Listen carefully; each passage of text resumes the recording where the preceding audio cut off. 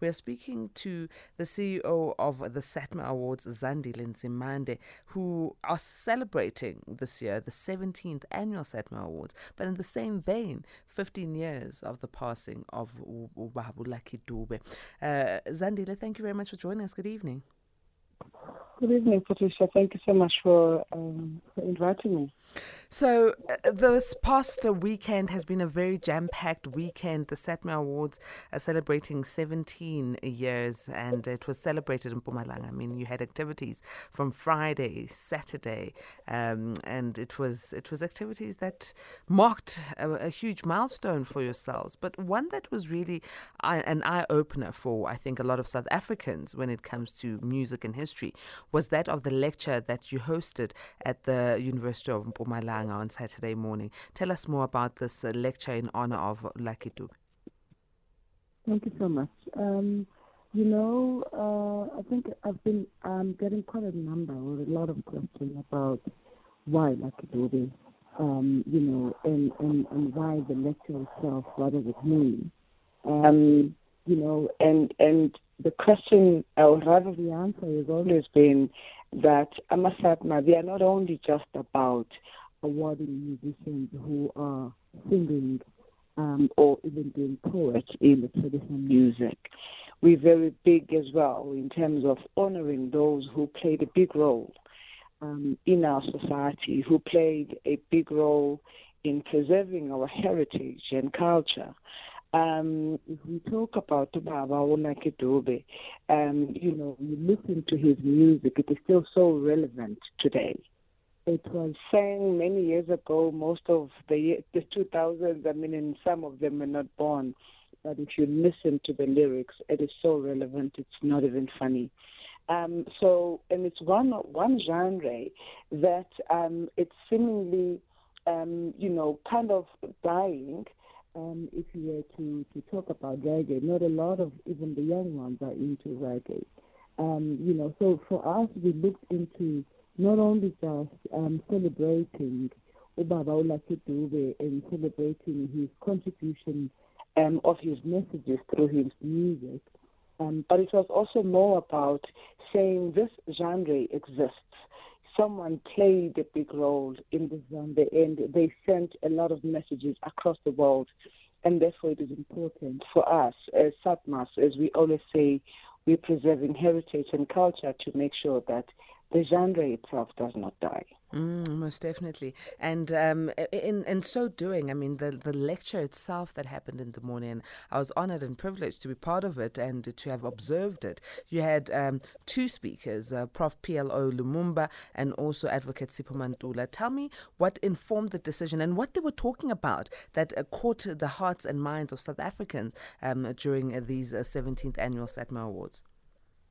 And also, thank you. Yes, as you were there listening to the history that we were given of Baba Lucky Dube, but more than the history itself, it was very educational.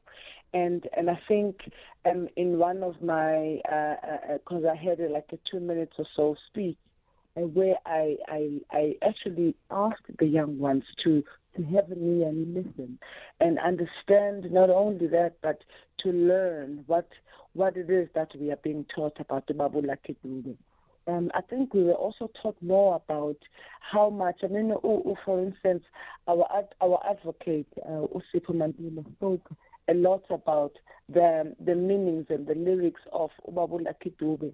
To what I spoke of in terms of being relevant namhlanje, so those are the kind of things and the messages that we ought to learn, especially if people are musicians, and especially the importance of composing a song that has a meaning that will live on. Professor touched a lot about all of those kind of lyrics, Lucky Dube, when, in every song that he sang, and not only he just sang for the sake of singing, not only also just about sending a message, but it also meant a lot to him. And obviously, when something means a lot to you, when you pass the message, everyone can hear it. And I think that the messages that we learned on Saturday, they were just quite warming, at heart. And obviously, we were lucky to the family there. It was just, you were given another picture of seeing Babu Lucky Dube. It was beautiful. It was absolutely beautiful, empowering. Now, talking about what you said earlier on, ensuring that reggae lives on, because reggae is a genre that is beautiful. It speaks to everyone at every age, but it's not popularized as it should be. We don't get much airplay of it. What is it that can be done? And I know the SATMAS has a category for reggae, and there was some winners there. What can you do, and what is it that you're going to be doing as the SATMA Awards to propagate the reggae music in South Africa? Talk about what it is that we can do. I mean, the only much that we can do and that we must do, is to have more of reggae artists as well, as part and parcel of our playlist, as part and parcel of most of artists even during SATMA Award events, because we have quite a number of those events before we actually get into the main event. I said something there as well on Saturday, and I said I was challenging all the young musicians to start collaborating, with musicians that are doing reggae. And I must say that I think also the introduction of reggae to most of us, probably that is what kind of segregated the genre, reggae, because it was introduced to us differently. We knew it as abantu abadlala reggae, abantu and all of that. And because of that, people are seeing themselves there. No, I'm not going to be there, therefore I can't sing this kind of genre. And that's not what it is. The genre itself, you are talking about Stratamiya, you're talking about Umpakanga, keeping that rhythm, in that genre. That's what it is. I think we can only just make sure that we have more of those reggae artists and we promote the genre itself more often. And I think I would also plead to all the radio stations that we have in SA as well to do the same. Yeah, I hope all the music managers are listening. Let's not segregate any music genre, especially not reggae. And this year was the last year that the SATMAs are going to be at in the Mpumalanga province. You're moving to KZN for the 18th annual, which is going to be next year. Talk to us about what we can anticipate, and I'm hoping to be invited to this 18th annual SATMA Awards, where we hail traditional and cultural and world music. All right, I think we've got a clearer line. Zandile, let's try it one more time.